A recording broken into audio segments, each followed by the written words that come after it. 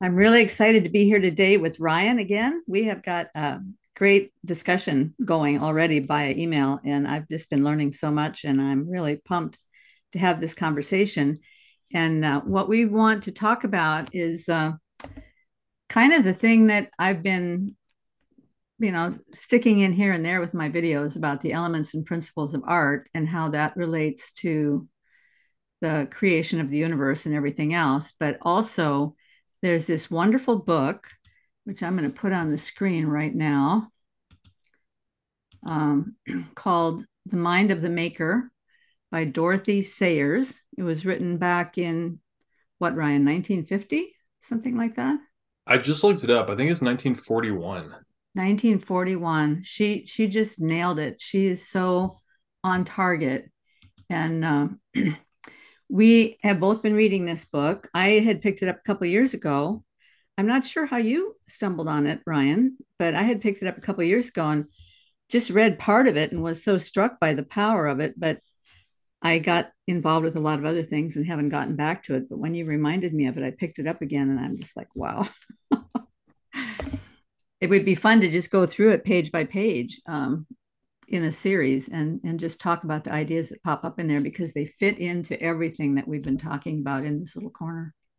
hmm Yeah, I picked it up this past week after our conversation, actually, because at one point you brought up her Trinity of Creativity thing. Oh, that's right. Yeah. And yeah, and then I was intrigued by that. And so I went and looked it up. And I thought it was funny, like, okay, this is the mystery novelist Yeah. person. Like she wrote something that's like interesting. That's kind of weird. And so I went and bought it and was just blown away because she's very succinct. Like her writing reminds me of C.S. Lewis or Chesterton or something where she's getting to the point and she's just getting right to the core of the thing that actually matters. She starts off the first chapter of the book is her talking about let me pull it up.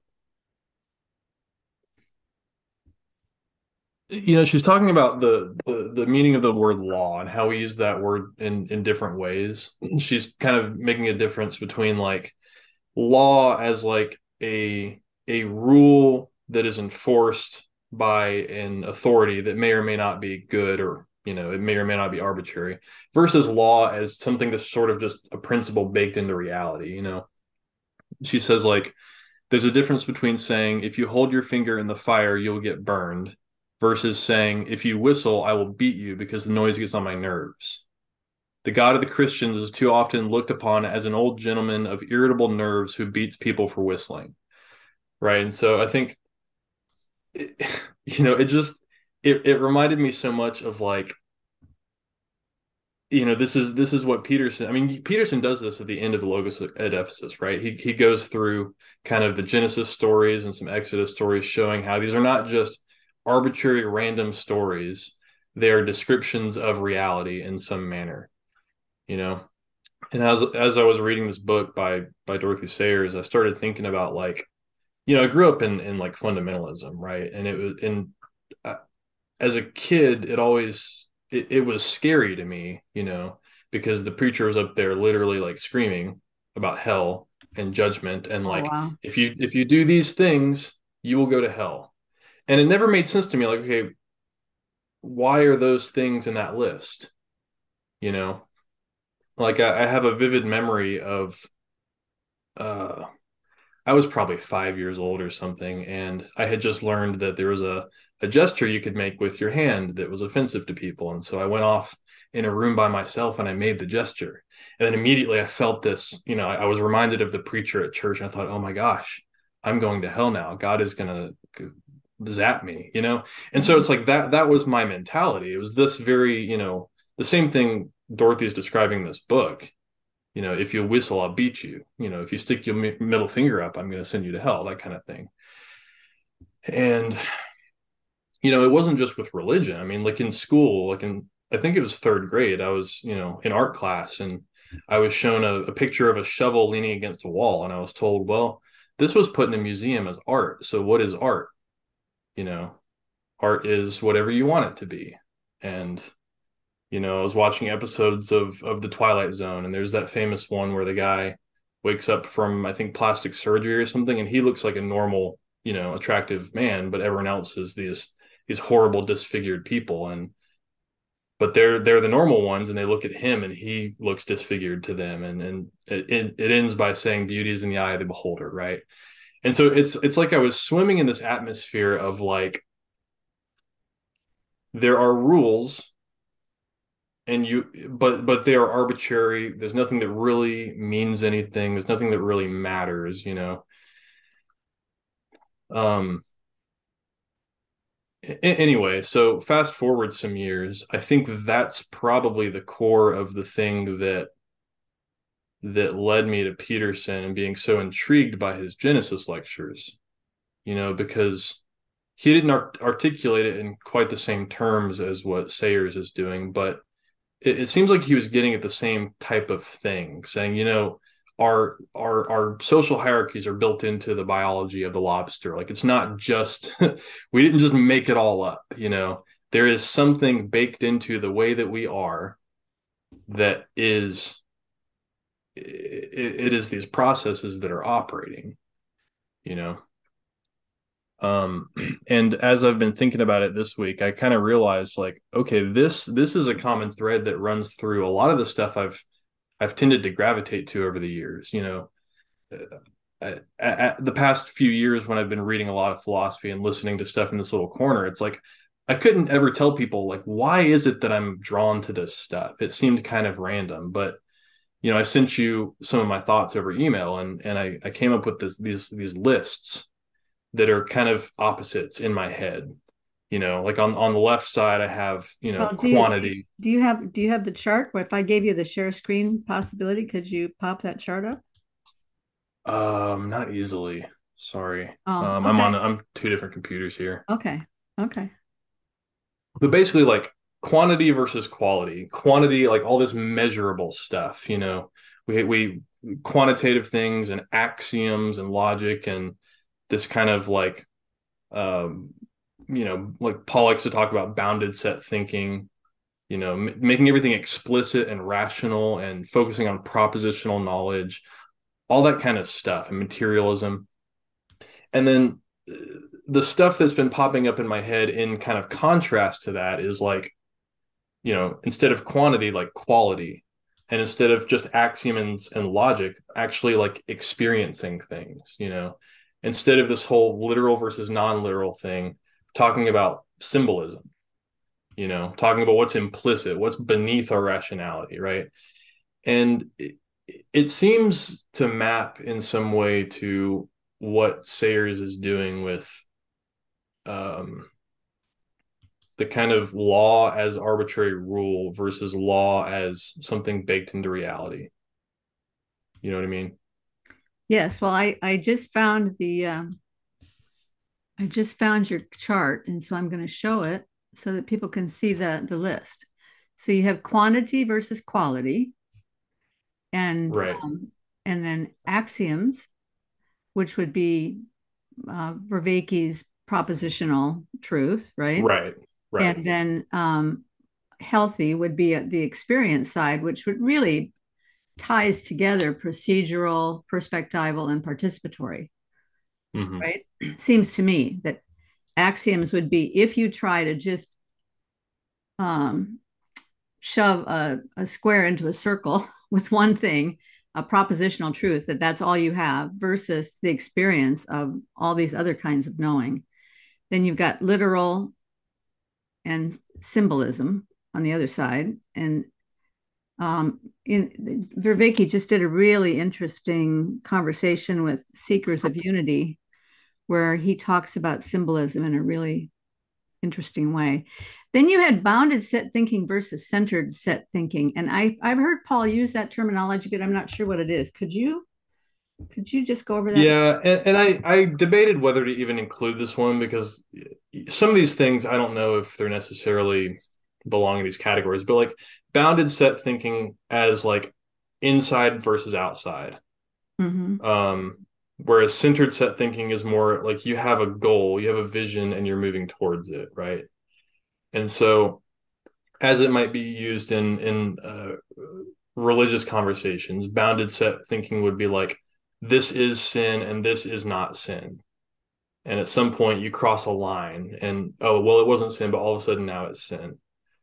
Versus centered set thinking would be more like, well, here's the ideal and here's where we are. And there's movement towards the ideal and away from, there's maybe movement that's kind of this direction. Um, Gradient versus binary, maybe is a kind of way to think about it. Yeah, well, another way that that fits into the making of art is in art we talk about open and closed compositions. And a closed composition would be one in which if you have a vase of flowers, the whole vase is in the center of the canvas, and so you can see the whole thing. But an open composition would be one that extends the size of the vase of flowers out to the edges of the painting. So part of the well, I'll show you really quick. I brought up some photos of things, of some paintings that I've done in the past, and I don't know if I can get to one quickly. Well, we'll just take this one. I have other dragonflies that I will show you eventually, but you see how part of the wing is clipped off. Your imagination has to make up the rest of that wing. You can see it? I can't see it. I'm still seeing Oh, the email. oh, okay. Well, now I wonder how that works with screen sharing. So I'll try again. Share screen. Oh, there we go. Okay. Now you can see it, Yep. right? Okay, so Yes. so here are some dragonflies are in here. You can see the whole dragonfly. You still have to use some imagination because of the way I paint, but part of this big dragonfly is flying off the edge here. So this would be an Right. example of a kind of open composition. I have other examples. I just can't get at them right now because my screen is all cluttered up with all this stuff I wanted to show you guys. Ah, so bad. Anyway, now you get to see how disorganized I am. That's all good. Yeah. Well, so anyway, you get the idea. Here's another one. You can see this? No? I'm still seeing the You're still same seeing the Dragonfly other one. Haven. Okay. Obviously, there's some limitation to the way that I know how to do share screen, and so I'm going to have to get better at this. I guess you have to share each one. There we go. So you can see on this, the way that I compose this dragonfly is one of the wings goes way off to the left here, but you can't see that. You can only see the one that goes off to the right. You can see the wing here. It's a little hard to imagine this as a dragonfly because this one was like number 19 in a series of 25 dragonflies. Right. So I kept seeing deeper and deeper into the concept and coming up with um, maybe more visionary kind of paintings out Right. of it. And so this was one of the more visionary ones. But if you follow the line along here, you can definitely see the top of the wing. And then this line that runs through here, kind of like a wave, that's the bottom of the Right. wing. And then this is the background with the body of the dragonfly coming down. But this would be an example of an open composition because your imagination has to make up what's left out. Okay. So that would be more of what I would call like centered set thinking, where bounded set thinking would be more like a closed composition. And another way I was thinking about that was another way I was thinking about that was um, like sometimes we imagine that things that have boundaries, like a human cell or a cell of anything, it has an Hmm. edge to it. And so you could kind of imagine that maybe the boundary came first. I've heard a lot of, I've actually heard a lot of scientists talk about, this idea that somehow lipids make up a perimeter by accident, and then that somehow cells begin to form inside that perimeter. So you could think that way. That would be what I would consider bounded set thinking. You have a boundary, and then everything forms inside that boundary. But another way to think of it as though the boundary is what holds the thing together. But Hmm. another way to think of it is that there is some center that is actually having an impact on all of the parts and holding the parts together, whatever that center is. And that's the way my mind tends to work about these things. Hmm. Like the universe has some sort of a center that's holding the whole thing together. Every planet has some sort of a center that's holding the whole thing together. All the galaxies have a center that's holding the whole thing together. You could think of that in terms of gravity for some things, but when you get down to the smaller things like an atom, all those things are revolving around the nucleus, and Right. the center has some sort of force or power or something that's holding the thing together. And centered set thinking would be like that because there's a goal that's pulling you forward, but at the same time, that goal is coming from you. So you've set this goal, you're moving towards the goal. So the goal is having some power over you, but at the same time, the goal came from you. So you're being held, in some ways, you're being held together by this center. So, because it's very mysterious why anything is a whole thing, right? Like, why is an apple Right. and not just a bunch of parts? Yeah. So, I really like that chart that you made up because I felt like it just opened a lot of opportunities for visualizing different ideas about how that what you were saying, that Dorothy Sayers is talking about the difference between these two kinds of laws, the law that's baked into the universe and then Right. the law that's just an arbitrary attachment. Another example that she gave that I thought was extremely pertinent was this idea that you could pass a law that cooks are only allowed to make an omelet when they're wearing a top hat, which is an arbitrary law, and you Right. could punish people for not making their omelets with a top hat on. But there's another law that you could say omelets cannot be made unless you break eggs. So that's an inevitability. Without the Right. breaking of eggs, there can be no omelets. And no matter what your utopian vision is, omelets cannot be made without the breaking of eggs. And we cannot avoid the consequences that come from our decisions. So, in one sense, I mean, like now when I read the scriptures and it talks about punishment, in my mind, I'm thinking, well, yeah, because that sort of action or behavior inevitably leads to consequences that Hmm. will feel like a punishment because we so often separate our action from the consequences by a long period of time and we don't see the connection between the two. Hmm. But there's an inevitable connection between our actions and the natural consequences that fall out from them because, as she says, there is a real world that we Right. are subject to, right? Yeah. And so, I mean, just to use the, divine punishment as an example of all this, like I think of C.S. Lewis's The Great Divorce, which, he was writing kind of in the same era as Sayers, where, it's this vision of hell or purgatory or whatever as movement from the center. There's little anecdotes about like in this purgatory, Napoleon has moved as far away as he could, millions of miles away. It's people kind of repelling each other because they are not willing to be brought to the center, not being willing to be brought to Christ, right? Mm-hmm.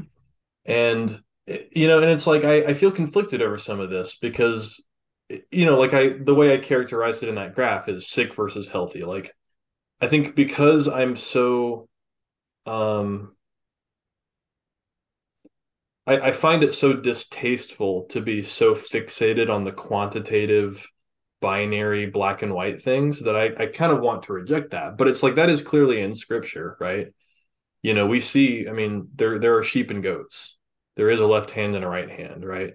And at the same time, you do have the center, Christ bringing everything together, and there are degrees of separation or closeness, you know. Um, and it's like so clearly there is some relationship between, yeah, the boundaries and the center, you know. And maybe I don't know. I start to lose the thread when I get this too abstract, but maybe this is sort of the agent and arena thing. Like there is stuff that's happening, and there's a context in which it's happening. You know, there's boundaries around which things can happen. Um, I don't know, and I think of Is one of the things you're struggling with the way that everything is nested in everything? Because I there don't is know a, what I'm struggling with. Go because ahead. there's an inside and an outside, but then when you get to the outside, that outside is inside of something else. And then that inside, and then so Right. so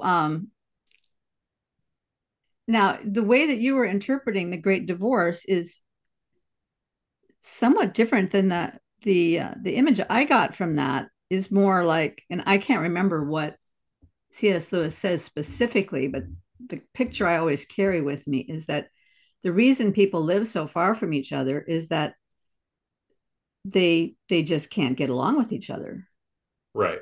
because they have no love, and they are unwilling to give up their own selfishness, their own arrogance, their own greed, whatever it might be, whatever they're holding on tight to, they're unwilling to give that up. Um, and therefore, not because of any punishment that's been imposed from the Mm, outside, but because of their natural tendency to want to hold on to their own hubris, their own sin, whatever you want to, however you want to call it, then they can't stand living next to each other because everybody irritates them. They can't make any sort of relationship or connection. So they just keep moving out and out and out. So the margins keep growing, but there's no center. mm. Because isn't love the center?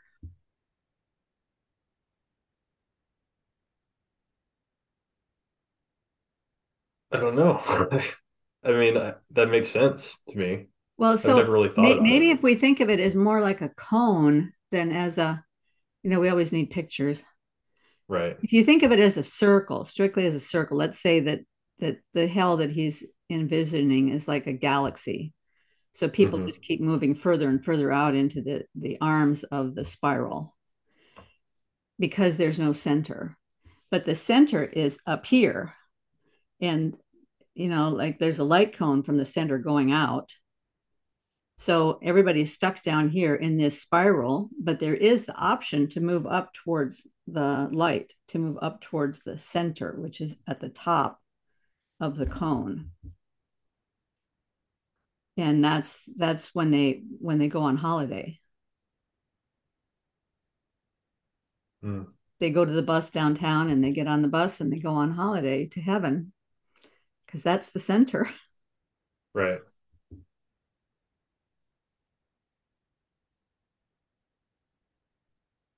So then, and I mean this is a genuine question, but like within that, then what is love? What does that mean?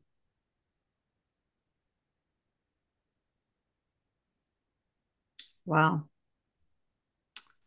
Um, Maybe I can show a little video clip here. John Vervaeke is talking to this guy whose name escapes me. Zevi.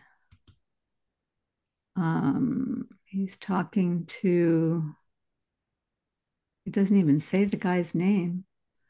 The guy's website is called Seekers of Unity. Um, but I think his name is Zevi something. He's just brilliant. He's a Hasidic Jew and he teaches a lot of stuff about the Kabbalah. But I thought what he said here was very pertinent. Okay. And just, I'm still seeing I the think I want to email respond as with you're a Oh, sharing. I have to go back. Sorry.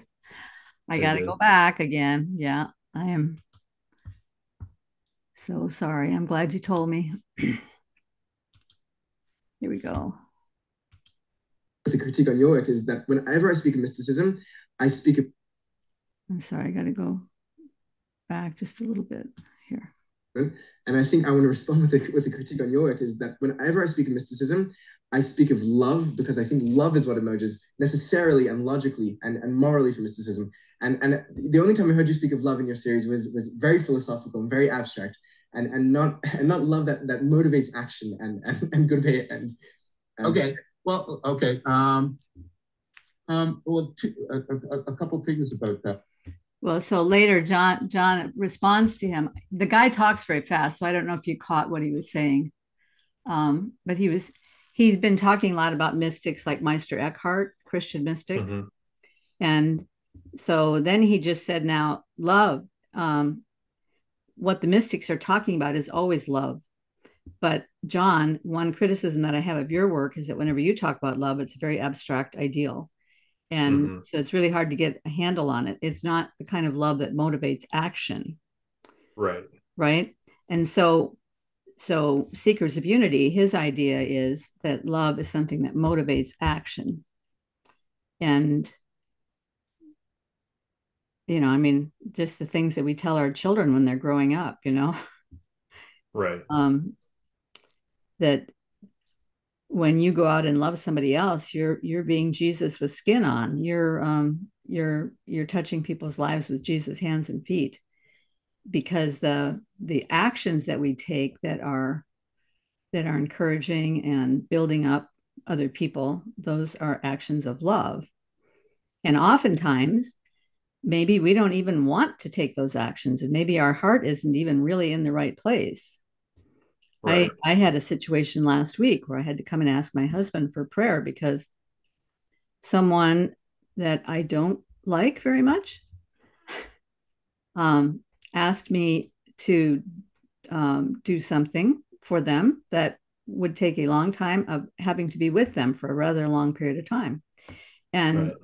um, they needed the help. Absolutely. I could see that. And for some reason, they asked me. And so I felt like I needed to do it, but I couldn't do it in the flesh. So I had to go to my husband and say, "Can you please pray for me that I can have Jesus' love for this person and I can act out of that love and um, do this helpful thing for them, even though my heart wasn't in it at all." Mm-hmm. And the Lord made it a really nice experience. So when we talk about love, it's really His love working through us, because we can only love because He first loved us. That's what the Scripture tells us. So all love emanates from God and then moves through in us and through us out to other people. That would be my description of it. Not a Okay. feeling, it's an action. Right. What's on my mind right now is, I spent some time a couple years ago looking into like the Orthodox Church and going to some classes and sometimes attending Vespers and that sort of thing. And one of the things I was really intrigued by there was at least the way it was framed from the people I was talking to and listening to was that, you know, God's love and God's punishment is more like what you're describing. Like, um, the fires of hell and the light of Christ are the same thing that are experienced in two polar different ways based on people's reception of them or their willingness to love Mm-hmm. or whatever, right? And that Christ is going to bring all things to him, and that will be the kingdom. And some people will experience that as suffering because they will not be willing to be brought in the presence of love, right? And that was a really intriguing idea to me. Again, because it's not arbitrary. It is that is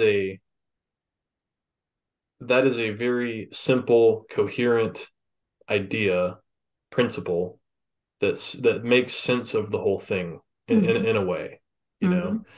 In contrast to this this vision of God I was brought up with. He's kind of dangling you over a fire, and like if I'm not pleased with you, you know,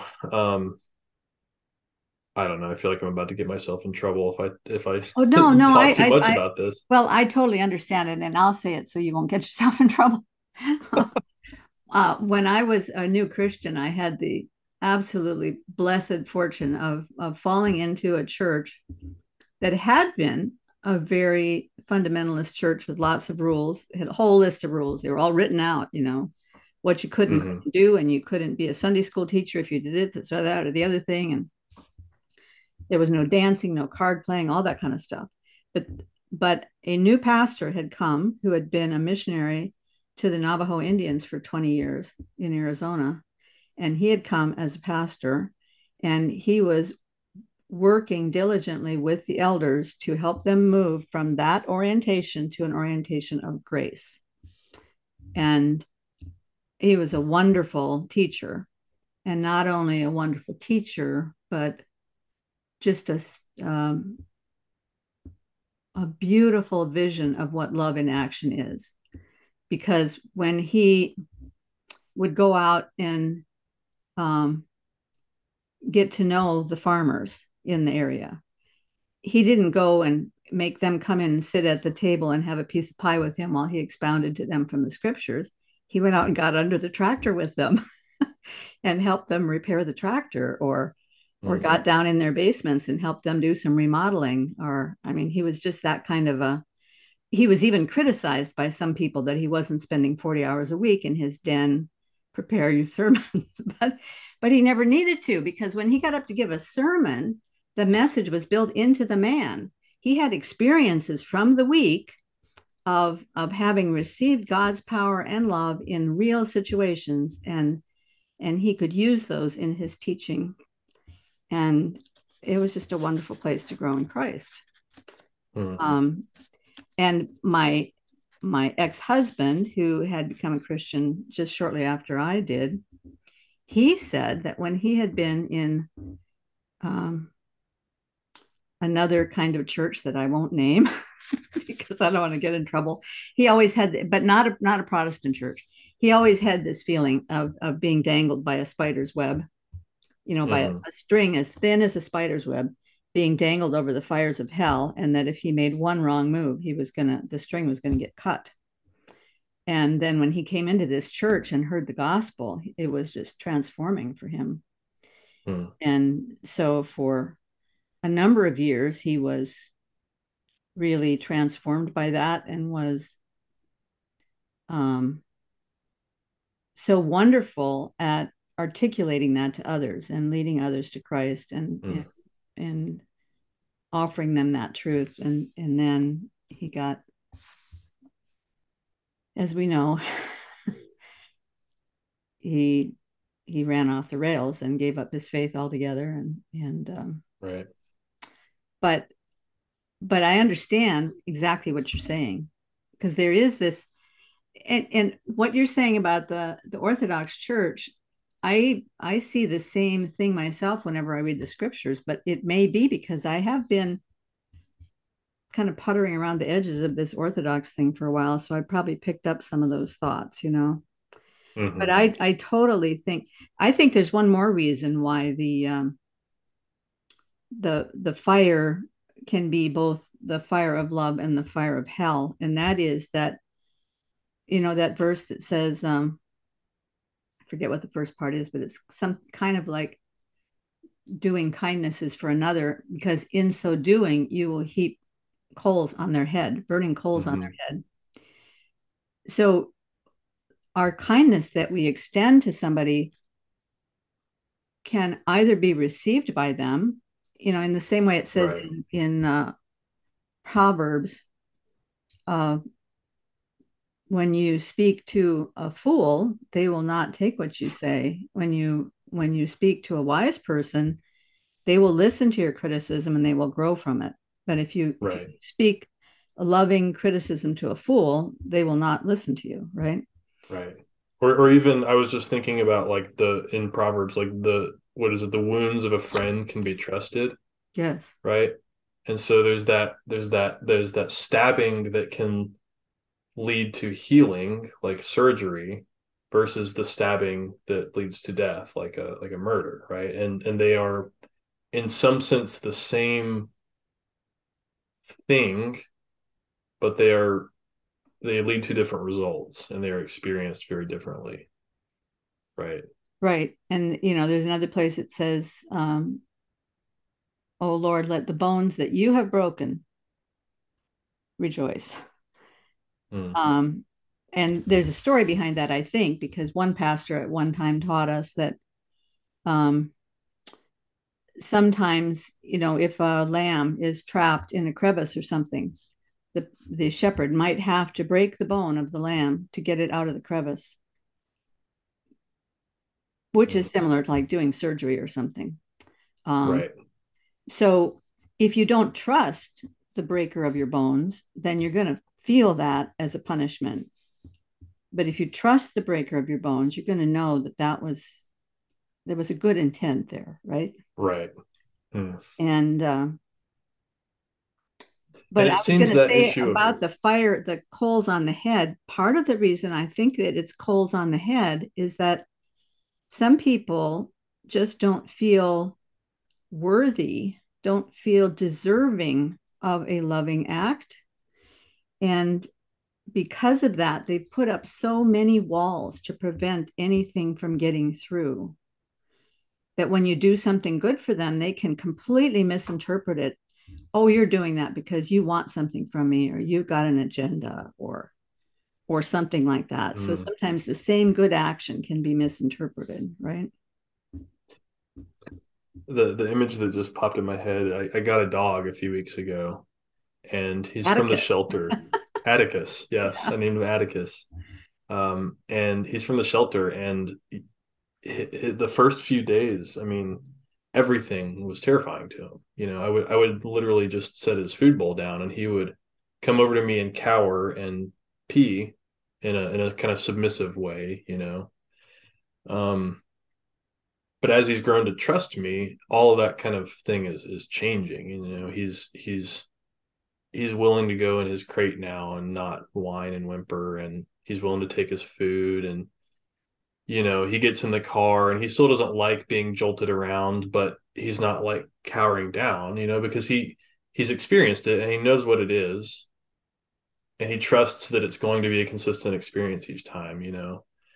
Um, I don't know. It's been you know, I'm not a father or anything, and I'm not, you know, he's not a son, but it's like it does seem like an interesting experience in terms of like I'm seeing myself in relation to God through this. It's like, okay, clearly there's all kinds of stuff in my life that has been good ultimately for me, but at the time I thought this is awful. I hate this. Why me? Poor me, you know, and and I think of the different answers to that question I would have received in different Christian contexts. You know, some of my, I'm good friends with some very kind of staunch fundamentalist Calvinist types who their answer is God does what he wants and suck it up. Almost in those words, you know, and it's like, yes, God does what he wants, but also that's still just kind of reinforcing the arbitrary rules paradigm.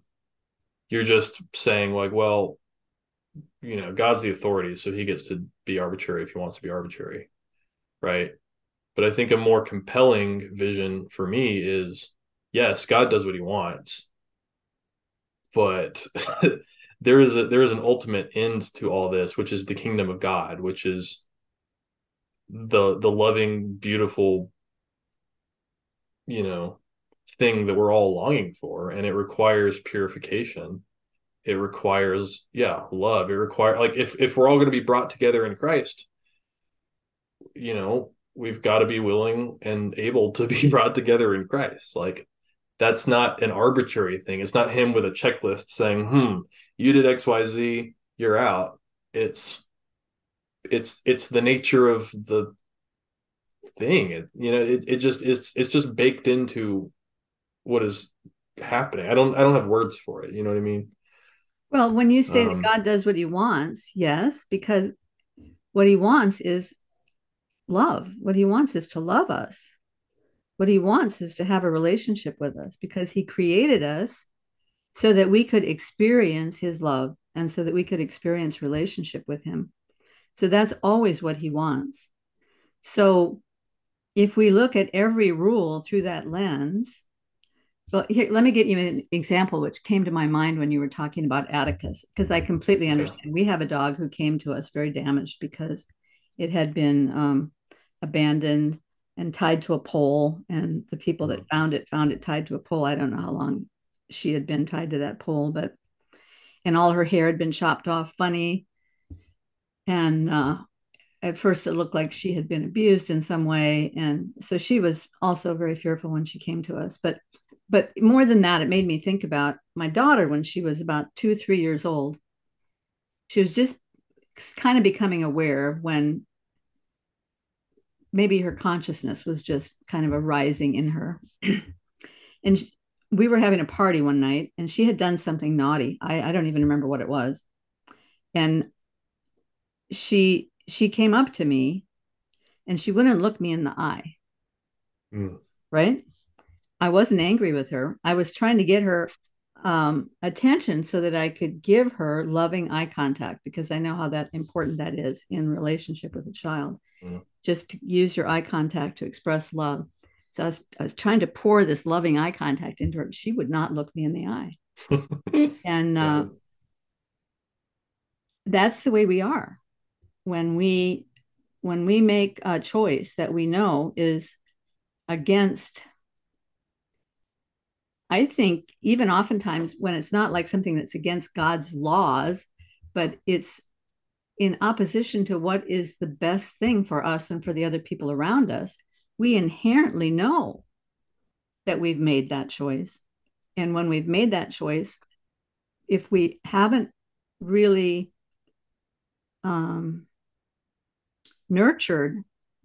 haven't allowed God to nurture our relationship with him, then we're not going to make eye contact with him. That's not him turning away from me. That's me turning away from him. And that's why we feel alone and hopeless and desperate, because we're not allowing him to pour that loving eye contact into us. But if we trust him in that moment and say, yes, I did something really bad and I might even bear the consequences for it down the road. And maybe there's nothing you can even do about those consequences, but I want you to purify me and change me and mold me and make me into your image. The only way that can happen is if we look at him, because it's in looking at him that we see his image and he pours his image into us more and more. You know how it says in, I think it's James, that when you look into the perfect mirror of the law. One of your other questions that you wrote in to me beforehand was this difference between rule and principle the same as the difference between law and gospel? And I thought that was a really insightful move. And it made me think about, yes, because rules are sort of like a schoolhouse for us, in the same way that in the scripture it says that the law is a schoolmaster to bring us to Christ, because the law exposes to me my own inability to keep the law. But the gospel exposes to me God's power to change me so that I can live out the gospel and not be bound by laws. In the same way that a pianist has to learn the scales or they'll never be able to play Rachmaninoff. Right. Learning the scales those are the rules. You have to learn the scales. It also happens to be a rule that's somebody just telling you have to do this, but it's also a rule that has a natural consequence if you don't follow the rule. But then the principle is manifested once you internalize the rules, and then you can exhibit mastery and musicality and passion and spirituality in the music that you're playing. But you can't get to that point without the rules first. So the law built into in the Old Testament, like the Ten Commandments is the law. There's a lot of other law in the Old Testament that was building into the people a set of rules that would give them some boundaries because they were being built up as a people who were kind of cut off from the rest of the world. They were a unique people.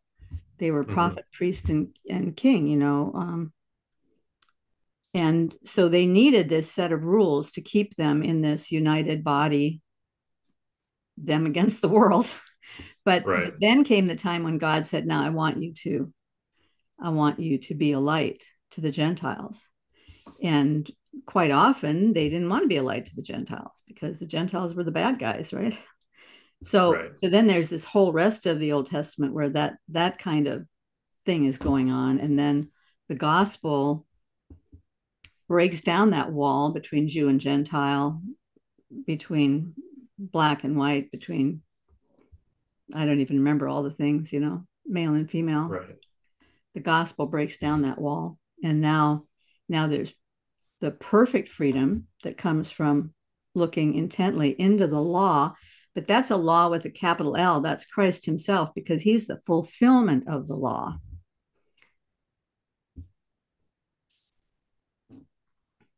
And then it seems to be that like this, I mean, this,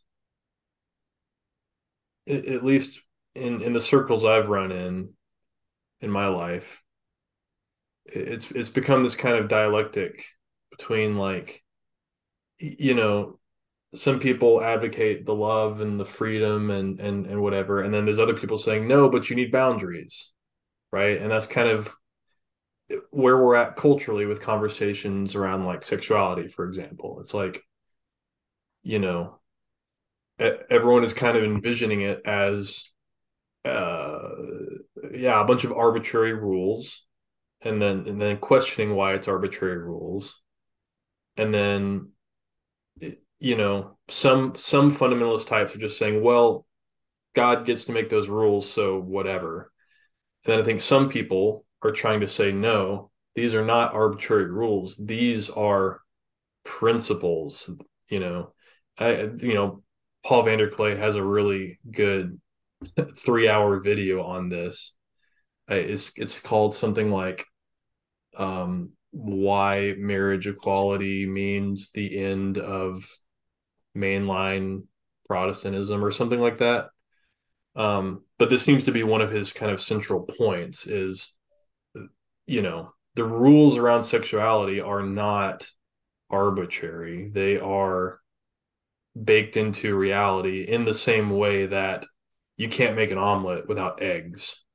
Mm-hmm. It's like you cannot have a stable social structure between men and women without certain elements, you know. Well, And you can't have the continuation of the race either. right. The race of human, I And mean. this right, yeah. And this is one of Peterson's main points too in a lot of his work, right? Mm-hmm. Again, it's like there are hierarchies that are these are not arbitrary rules. These are not just people asserting power arbitrarily and unfairly. It is the you know yeah, you can't have structure emerge without um or I don't know. I don't know how to put it into words exactly. Well, I think what happens is years ago, I used to be a consultant for an intercultural consulting company.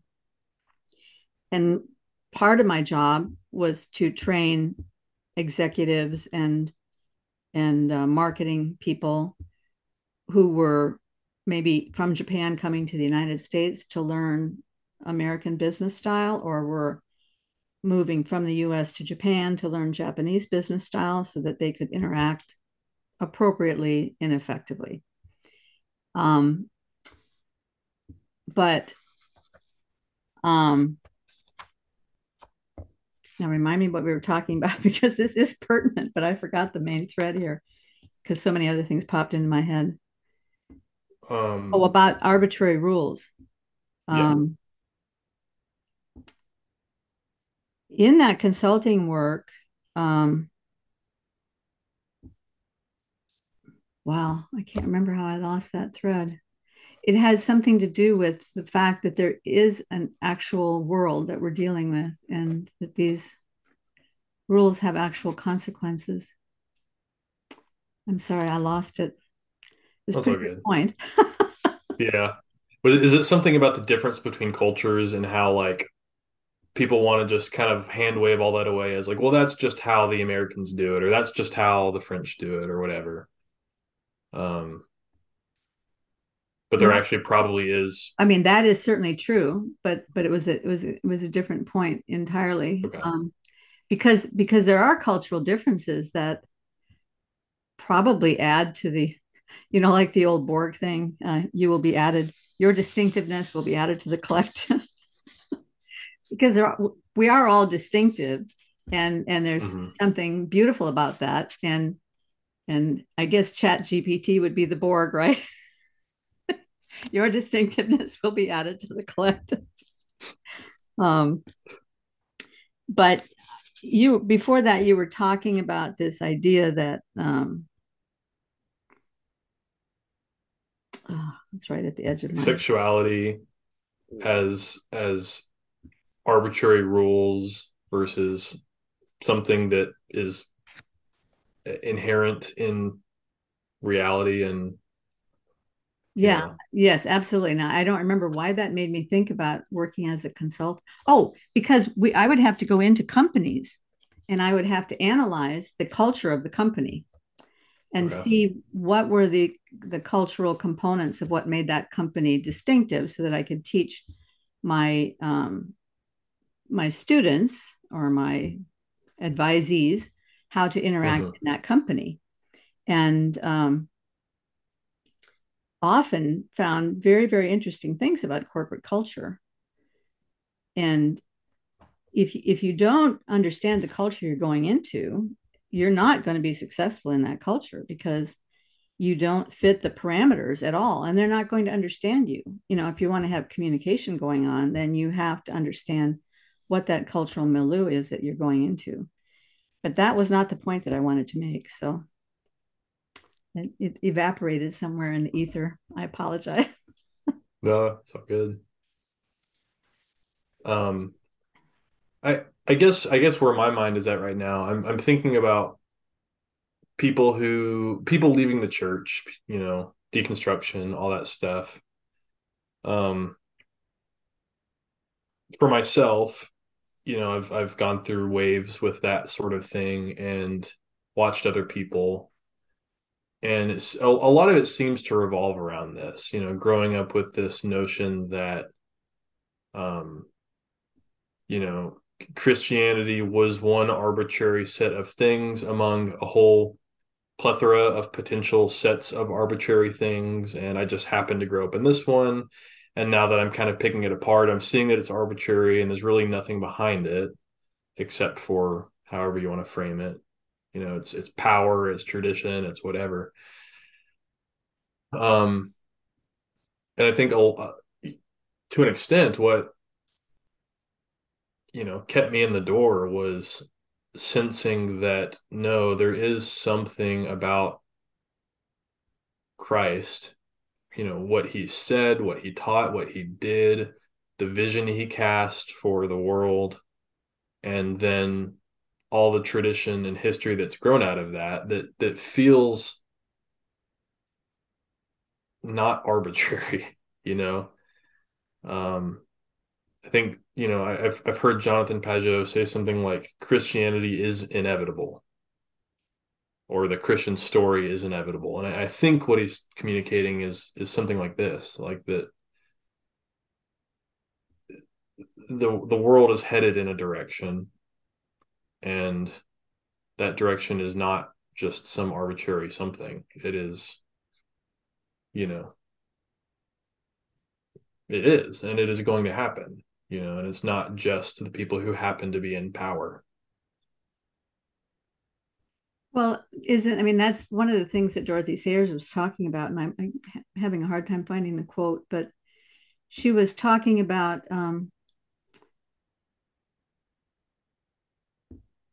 maybe this is it here. The necessary condition for assessing the value of creeds is that we should fully understand that they claim to be not idealistic fancies, not arbitrary codes, not abstractions irrelevant to human life and thought, but rather statements of fact about the universe as we know it.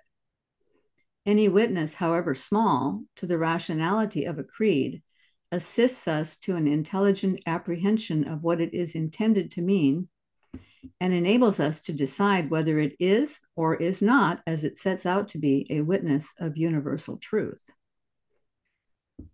So we have really everything at hand to tell us whether or not what we believe is consonant with reality. And so I think this is the thing about cultures too. Maybe this is one thing I could say from my experience in intercultural consulting is that many of the consultants that I worked with tended to have this idea that all culture is neutral. One culture is just as good as any other culture. So you Right. shouldn't ever make any criticisms of another culture or point out to anybody, what you're doing is counterproductive or any of those things. One culture is just as good as any other culture.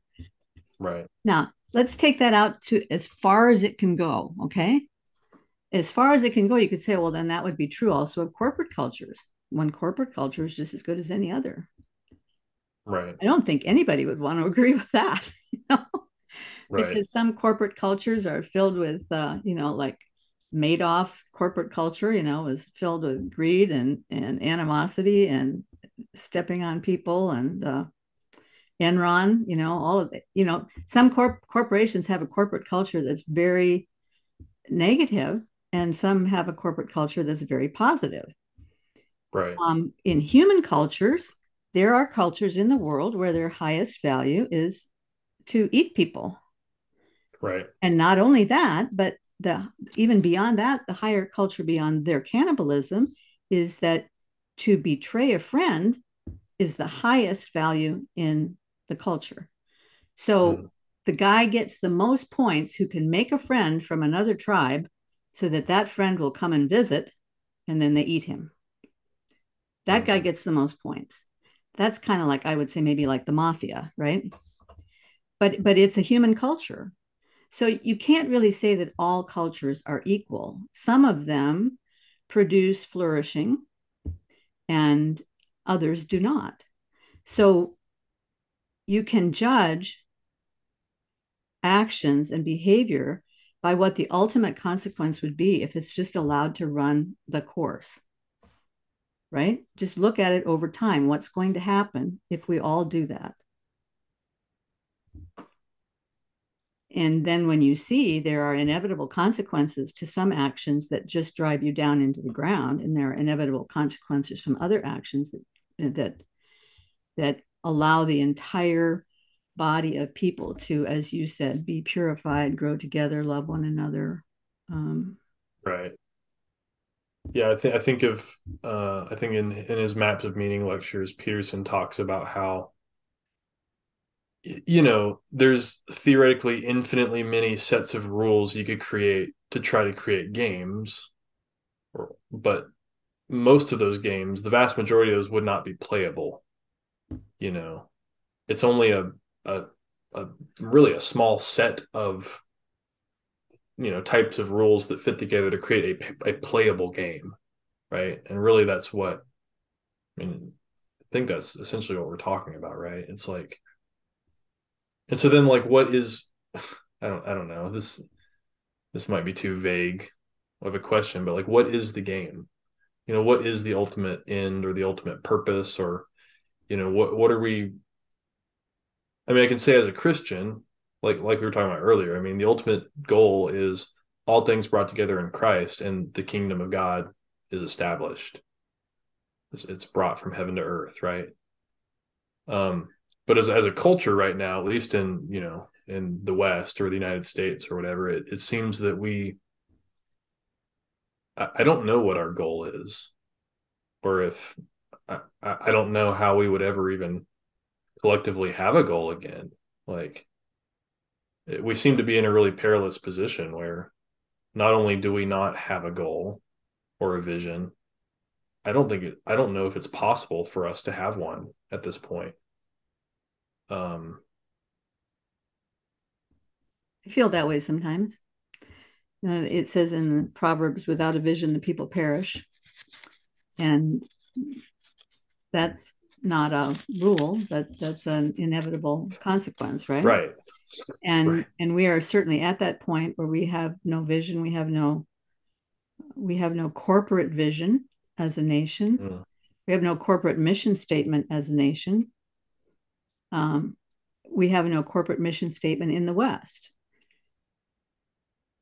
The world is at a very perilous place, and it would be easy to feel hopeless about that. But once in a while, I listen to Andrew Klavan. He's way too political for me, but he had written this beautiful book, The Truth and Beauty. Let me see if I can grab it. I can't lay my hand on it right now, but it's a lovely book, and he's talking about the kind of renewal of art during the Romantic era and how it lines up so much with what it means to walk with Christ. And it's a beautiful book. And he's a man who became a Christian after many years of atheism and hostility towards Christ. And but he has a video out where he's talking about some of these things and what looks like a hopeless situation right now. He feels the only way to turn it around is to renew the culture. And the only way to renew the culture is to bring the ancient wisdom back to the young, which is, basically that was the argument that Wolfgang Smith was making in all the videos that I did with him, that we have to go back to the ancient wisdom because that's where the truth resides. And that means education in the humanities. Like a good example of that right now is this Ralston College that Jordan Peterson has become a chancellor for. Right. Or even Peterson Academy, which is going to spring off next year. Or there's a handful of other institutions. Hillsdale College has been doing this since its inception 150 years ago. But most of the universities were co-opted by all the federal money coming in after, I think, Title IX was one of the ways that federal money got in and gave federal control over the curriculum. And then also a lot of the student loan money that was coming into the universities. If students were paying their fees with federal money, then the federal government said, we have some control over your curriculum. So over time, the federal Department of Education and the federal curriculum has really co-opted the universities, and also just because the Cultural Revolution in the 60s, all the students didn't want Western civilization anymore. They didn't want to study the ancients. They didn't want to study rhetoric and logic and all of those things. So, but the path back has to start with good, solid education. And that education has to be grounded not in a whole bunch of data sets, right? But it has to be grounded in some deep principles. And that's really what you get from the ancient thinkers. They were thinking about deep principles, how the world operates. And here's another between rules and principles. That is that rules will only get you so far, but principles will allow for this beautiful, flexible creativity. And a thought that I had this morning was that, the human body has, I don't know how many cells. I think I remember hearing something like 1 trillion cells, but let's just say it's many hundreds of billions of cells. Every one of those cells has all the information in it that's needed to clone another me when they get the technology going. But there's only one kind of cell in me that can create a completely unique human being when it joins up with a unique cell in a man. And that unique cell is something like the principle of creativity.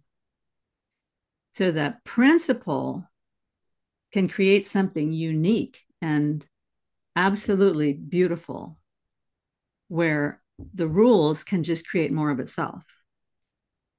The rules can create many, many, many people doing exactly the same thing, but a principle can create something that is new. Interesting. Which is, you know, like we were talking about last time, this, I think one of your critiques of like AI art, right, is like it seems to be just generating the same type of thing. Well, it's generating a lot of different things, but there's something about them that all looks the same. Right. I can't really put my finger on it without showing you. Why don't you talk a little bit, and I'm gonna go to Twitter and I'm gonna find some of these things that people have posted. Sure. Because, Well, that I was just gonna say, um, you know, Dorothy Sayers, one of the things she talks about in the book is how she sees, or I'll just quote it. As the volume of the world's knowledge increases, we tend more and more to confine ourselves, each to his special sphere of interest and to the specialized metaphor belonging to it. The analytic bias of the last 3 centuries has immensely encouraged this tendency, and it is now very difficult for the artist to speak the language of the theologian or the scientist, the language of either. But the attempt must be made, and there are signs everywhere that the human mind is once more beginning to move towards a synthesis of experience.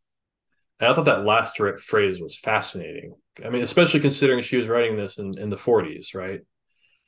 I mean, whatever she was seeing back then is what I feel like I'm seeing today. You know, I feel like that's kind of what the Peterson movement, in some sense, is, or you know, whatever you want to call this. Um,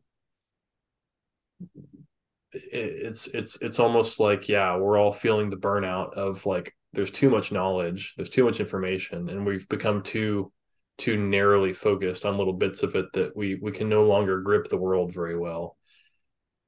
You know, which in some senses Vervaeke's project, right? Like let's collect all of the wisdom and let's take a journey through all of it so we can understand it and start gripping it properly. You know, let's zoom out in some sense and have a more holistic view of things. And you see that principle kind of popping up in different areas, you know, this revival of you know, a more holistic view of health and medicine and the human body and all kinds of stuff. People no longer seeing the mind as a separate thing and the body as a separate thing, but seeing them all as unified.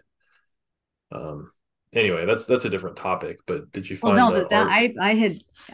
well, the thing about her book is you highlight almost everything, and then pretty soon the whole book is highlights.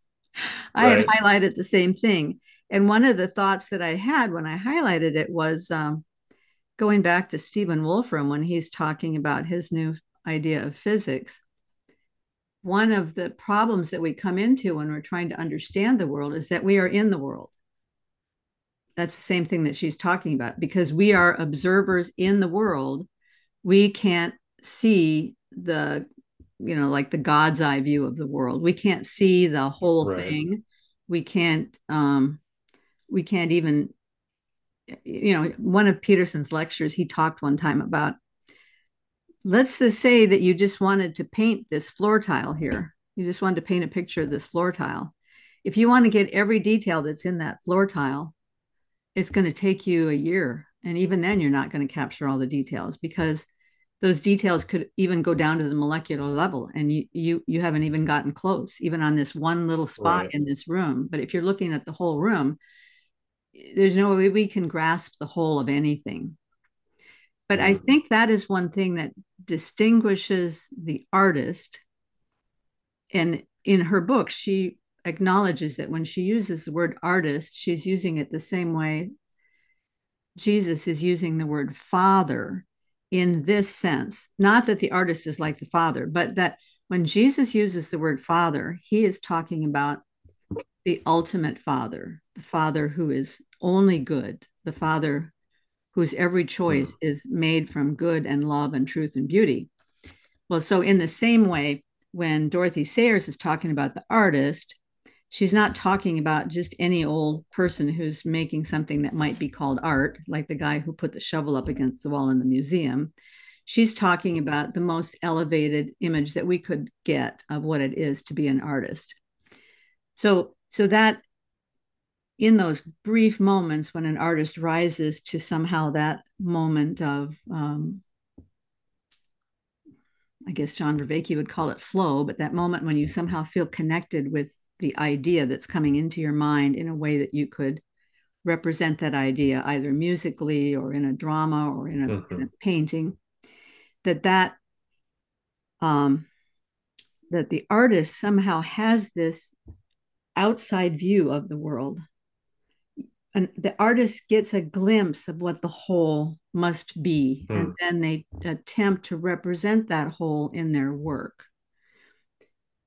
Now, some artists will only try to represent all the details in the floor tile, right?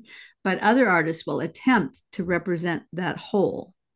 So the idea comes, I think Wolfgang Smith had quoted, maybe it was Mozart, who said that symphonies would come into his head complete in a moment, in an instant, the symphony would be there. But it would take him a long time to unpack it and orchestrate it and figure out which instruments were playing which parts and then write out the parts. But the symphony was there in the initial idea. So that's this capacity to see the whole instead of feeling like you're, if you were just a part of the whole, you would just be the trumpet in the middle of the symphony. But as an artist, he could experience the whole in a moment. So the whole, when she's talking about the creative idea and the energy and the power, the idea is timeless. So the idea is in a moment. There's no time represented with the idea. But then the energy is the creative working of the idea out in time. And then the power is the creative interpretation of the work by the listener or the viewer or the reader, so that there is an attempt at creating this relationship between the maker and the recipient. And both of those are something that works out over time, but the idea itself is timeless. So that's why she represents the idea as the father and the energy as the son, and the power as the power of communication through relationship as the Holy Spirit. So like, I struggle with some of this because I'm like not an artist, and so I'm trying to grasp it. But like, like I'm trying to write something right now, and I've never really done a serious writing project, but I'm trying to do like the first time in my life a serious writing project, and it feels exactly like you're describing. Like it is in my head, and it is in some sense it is already there in a way that I'm like, if I could just get it out, and so when I sit down to work on it, it really feels like I'm taking this undifferentiated mass of thing, and I'm extracting parts out of it.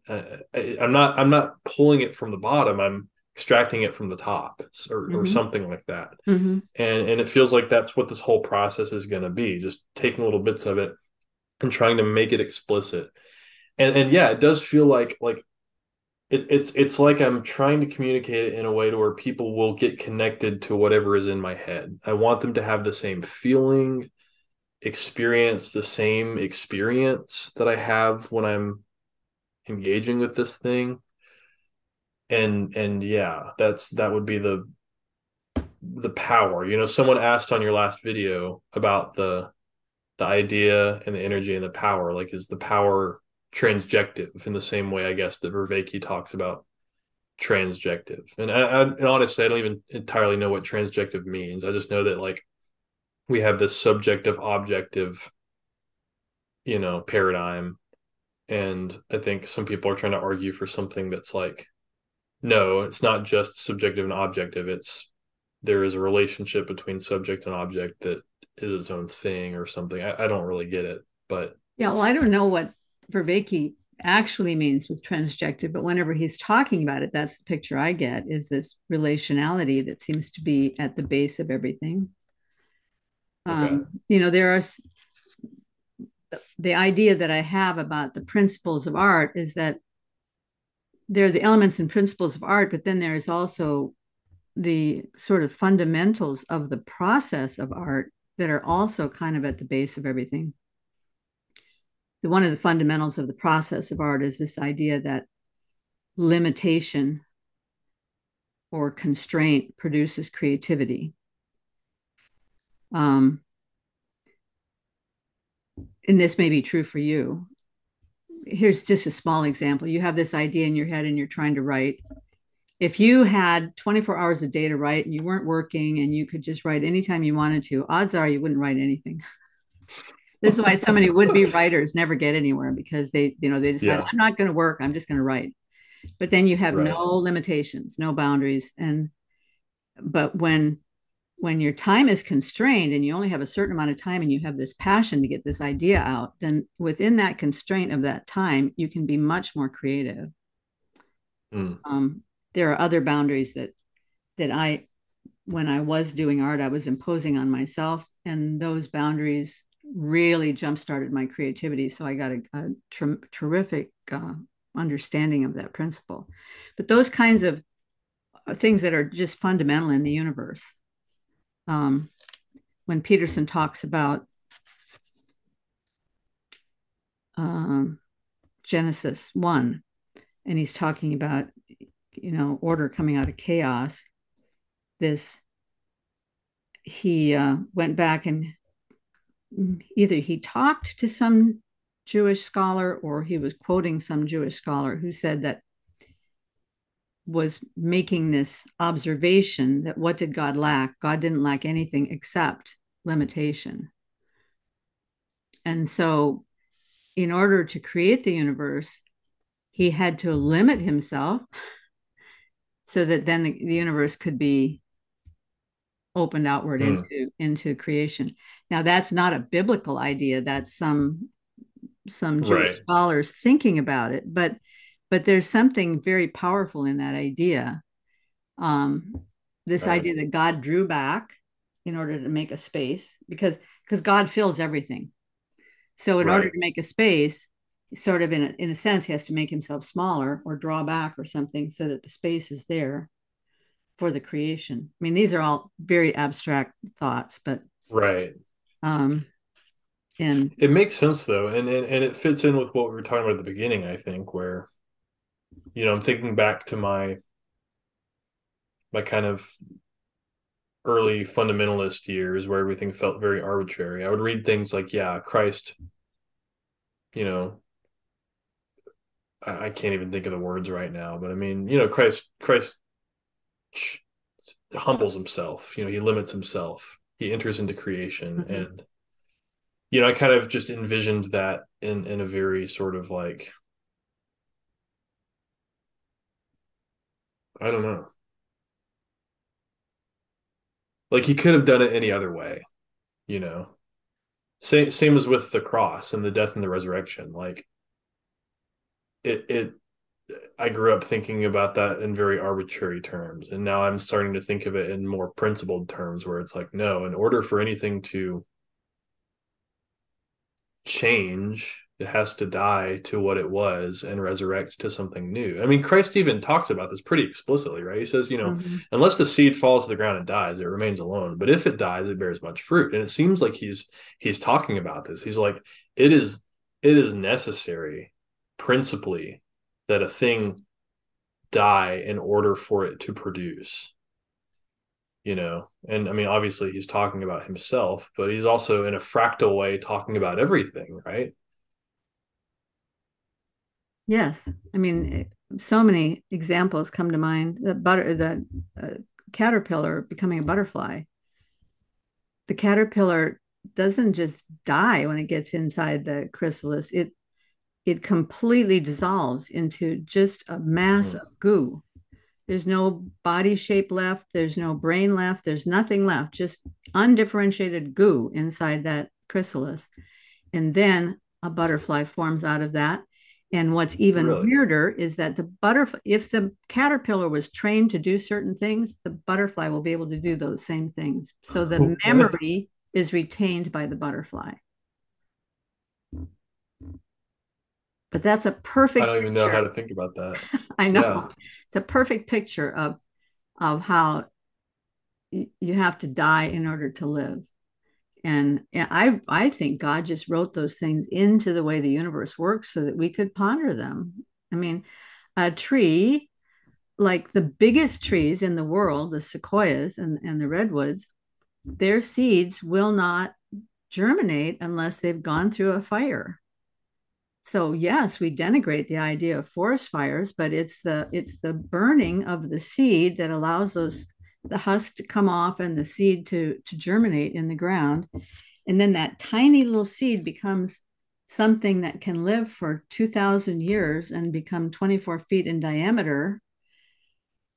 And I used to wonder, where did all that stuff come from in a tree? And so I did some research and discovered that most of a tree's mass is built from air. Hmm. It takes in water, of course, through the roots, and it takes in some nutrients from the roots. But the carbon in the air is what builds the tree, and the sunlight is the energy that powers that building. So when you really start meditating on a tree and everything there is about trees, you just learn all sorts of things about yourself and how the universe works and Yeah. everything else. Well, I was really struck by when I read Mathieu Pageau's book, The Language of Creation. I mean, he uses the tree. I think he even says something like, reality is dendrocentric, like Mm-hmm. it is tree structured. Mm-hmm. And the first time I read that, I thought, okay, that's a stretch. Like it seems like you just kind of picked something.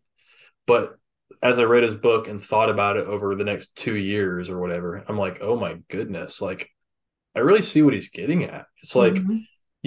especially with the patterns he focuses on. I mean, heaven and earth and the union. I mean, that is the tree. The roots grow down, the tree grows up, and then, both grow in this hierarchical way where you have the one that splits off and it splits off and it splits off. And that's family trees. That's all hierarchies, all differentiation, and it's working in both directions. And then you think about the tree is, I mean, the tree of life and the cross, you know, and there's so much, like there's just so much in all this. I mean, it's a lifetime's worth of stuff to meditate on, and um, Well, and for so many years, I've been trying to figure out how to describe when I always talk about how even when we're born with this capacity, this potential to gather information and make sense of it. The sense making capacity is already built into us. And the way I picture it is like some kind of a matrix or something, some sort of structure that's in us that has lots of little feelers out that have like Velcro on the end. So whenever an mhm, idea comes along, it gets picked up. But and then we grow more and more. So that structure gets more and more solidified and built out with more and more capacity. And I was trying to figure out how to illustrate that. And then today I was driving along and I saw this tree that was barren of all its leaves. And it's just branches and branching and branching and branching and branching. And then I thought, well, when the leaves come on, every one of those leaves is out there gathering in the sunlight and the air and the water, and all the leaves have a purpose to feed the branches, and the branches are feeding the tree, so the tree is growing larger, and then the tree is growing more branches, and there's this kind of reiterating happening all the time. And that's who we are as people. That's happening inside of us all the time. And mm, it's like this hierarchy inside of us that's fractalized, and reaching out and continually reaching out. So we have this opportunity not only to input data, but knowledge and information and wisdom, so that we become more and more whole as we go on. And yeah, there's so much in a tree.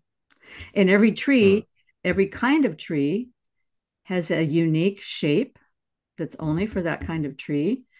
And every kind of tree has a unique wood grain. So if you slice the tree longwise, like make boards out of it, you can tell a mahogany from a walnut just by looking at the grain. I mean, it's just weird. And a tree guy once told me that if you're going to trim trees yourself, never cut off the crown of the tree. The crown is the leading shoot in the middle. Because if you cut, all the information that the tree has about what shape to grow is in the crown. You cut the crown off, the tree will just grow weird water shoots that go straight up.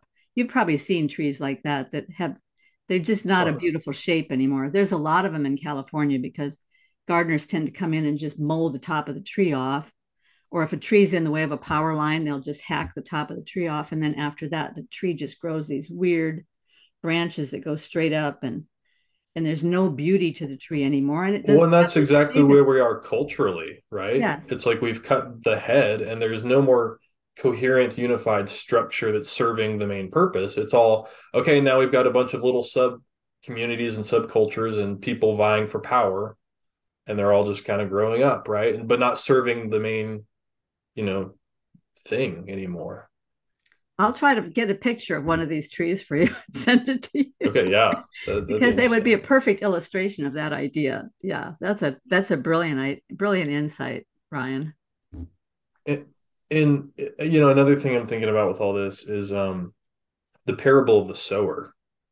I think it was from Jonathan Pageau that I got the idea that maybe that parable is actually kind of a meta parable, like a parable about parables, or a parable about the word itself.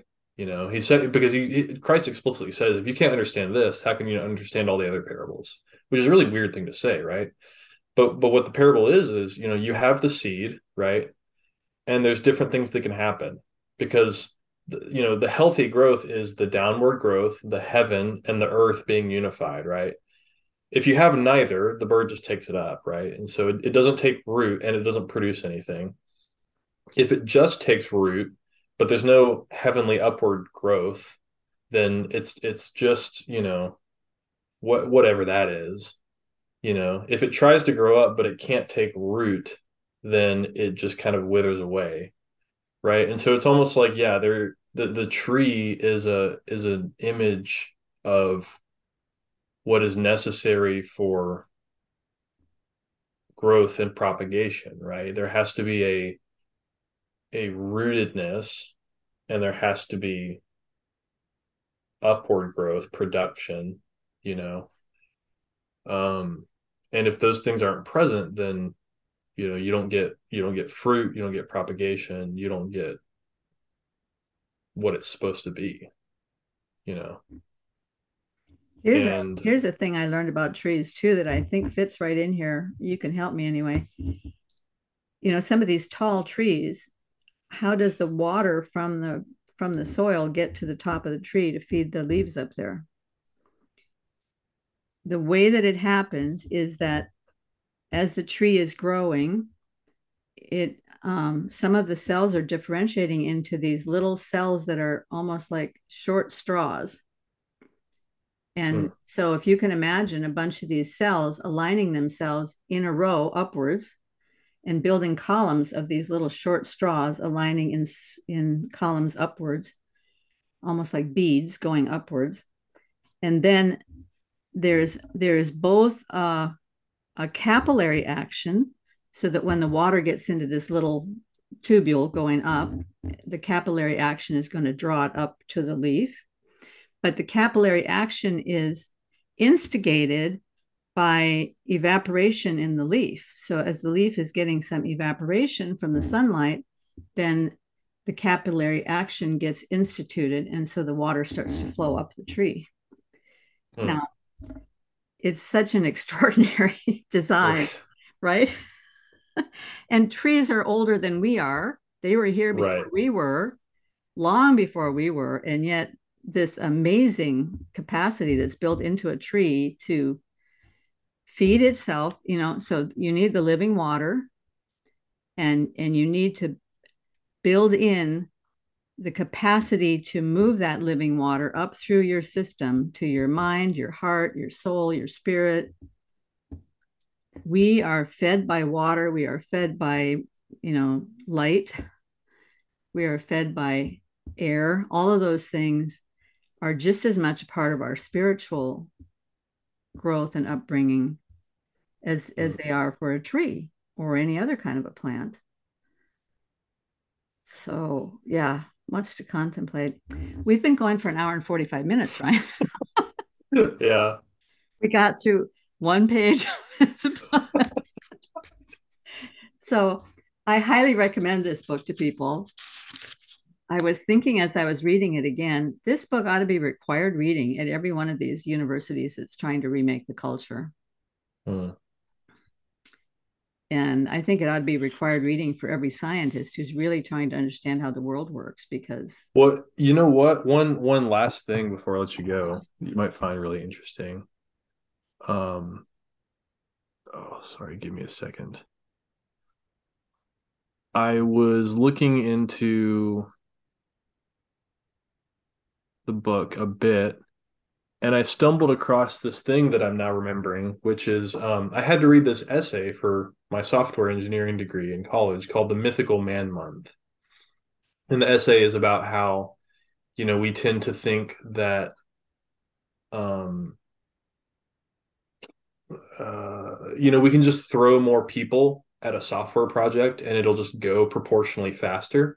mm-hmm. And the author's trying to argue it doesn't work that way. And it's not because people are lazy or anything. It's just a principle baked into reality that like you can't have it just can't work. And he actually quotes Dorothy Sayers' book, The Mind of the Maker, in this software essay that I had to read in college. He says Dorothy Sayers, in her excellent book, The Mind of the Maker, divides creative activity into three stages: the idea, the implementation, and the interaction. A book, then, or a computer or a program comes into existence first as an ideal construct built outside time and space, but complete in the mind of the author. It is realized in time and space by pen, ink, and paper, or by wire, silicon, and ferrite. The creation is complete when someone reads the book, uses the computer, or runs the program, thereby interacting with the mind of the maker. The description, which Sayers uses to illuminate not only human creative activity, but also the Christian doctrine of the Trinity, will help us in our present task. And then the author goes on to describe what I was talking about. And so I just found it fascinating that he was, connecting these things for computer science, to make a point about how how computer programs are. It's just so anyway. Well, when she talks about that Trinity thing, she's talking about, well, I think she's quoting somebody else, but they're talking about how it shows up in everything. Well, I Mm-hmm. mean, I've thought about that before in terms of energy, matter, and time, or things like that. But she was using it even like the seeing something is made up of these three components, because there is the um the thing that you're seeing, the seen thing, and Mm-hmm. then there's the action of seeing. So there's the seeing itself, and then there's the vehicle of the seeing, which is the seer. So the person who is seeing, the action of the seeing, and then the thing that's being seen. And that breaks down just as nicely with the known, Mm-hmm. the knowing, and the knower, right? And it Right. breaks down like with this idea, the implementation, the interaction. The idea would be the known, and then the implementation would be the knowing, and then the interaction would be the implementation would be the knower, and then the interaction would be the knowing. So all of those things all break down into these trinities that are Mm. inevitable in everything. And it's really fun. I mean, I think some people see it, but what puzzles me is that some people like Dr. Michael Levin, who's just so brilliant, and he's very much a Neoplatonist. So he understands the one and the many, and he understands probably even this idea of threeness, and he uses it a lot in his science, but he's a complete materialist. He would not call himself a reductionist because he does think there is some sort of oneness that it's hard to get a grip on. And he does think there is such a thing as teleology, but in his mind, it's the same kind of teleology that comes out of some of the things that are going on in computer science today, where bots can have goals, but the goal is not imposed from the outside, Right. but emerges from. Hmm. So there are people who see this stuff and still don't connect it with faith, Right. or with the inevitability of Christianity, Hmm. which gives us lots more to talk about. It does. Because I wanted to talk to you about Chat GPT and AI and all that stuff. And I'm just real quick before we go, I'm going to show what I mean by Okay. the AI thing. So I'm going to share a screen. So Michael Levin is really fascinated by Midjourney. So he's putting in some prompts. So one of the things he prompted it was with the Vitruvian Mothman. You know, the Vitruvian Okay. Man is the drawing that Da Vinci made. Mm-hmm. So he put in Vitruvian Mothman, and this is what he got. Now these are really interesting. Totally just done by Midjourney, and the line work in the background is fascinating, and how it makes these sort of human, sort of like the face isn't anything. It's just kind of weird. Here's Right. another one from the Vitruvian Mothman. But can you see by looking at them, they all have the same feel, that they've been done by the same artist. It's all Yeah. different stuff, but you can feel the structure and the texture, and some places there's smoothness and some places there's a little bit of roughness, but in general it's all pretty smooth. There's just a look about it. Hmm.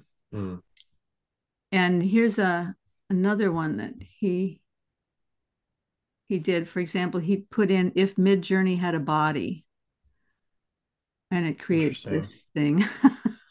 It's really scary, but it's all the same style. It's just Yeah. if I was in a museum and I saw all these things hanging next to each other, I would say they're the same artist. Hmm. That is interesting. So we have Have much. have you seen images where it's like someone saying, do this in the style of this artist? Yes, but What are your even thoughts then on it that? What does it produce? I wonder if he did some of those things. He's been messing around with Midjourney for a long time. He's put in some really interesting prompts. So many ads on here now that you can't get through. Here's academic research in the style of Bosch. But there you go. See, yes, maybe it's like Hieronymus Bosch, but if you looked at Bosch, it wouldn't be this smooth. Right. Huh. So there's just something about it that is all the same. That's But this interesting. has been just great. We're going to have to say bye-bye, and we'll talk again soon, I hope. Yeah. All right. So thank you for all this time, and for just letting me pick your brain and giving me an Yeah. Thank you. opportunity to talk too. I've talked a lot here, more than usual. So Yeah. This is great. Appreciate it. have a great evening. All right. See you, Karen. Okay. Yeah. Bye-bye.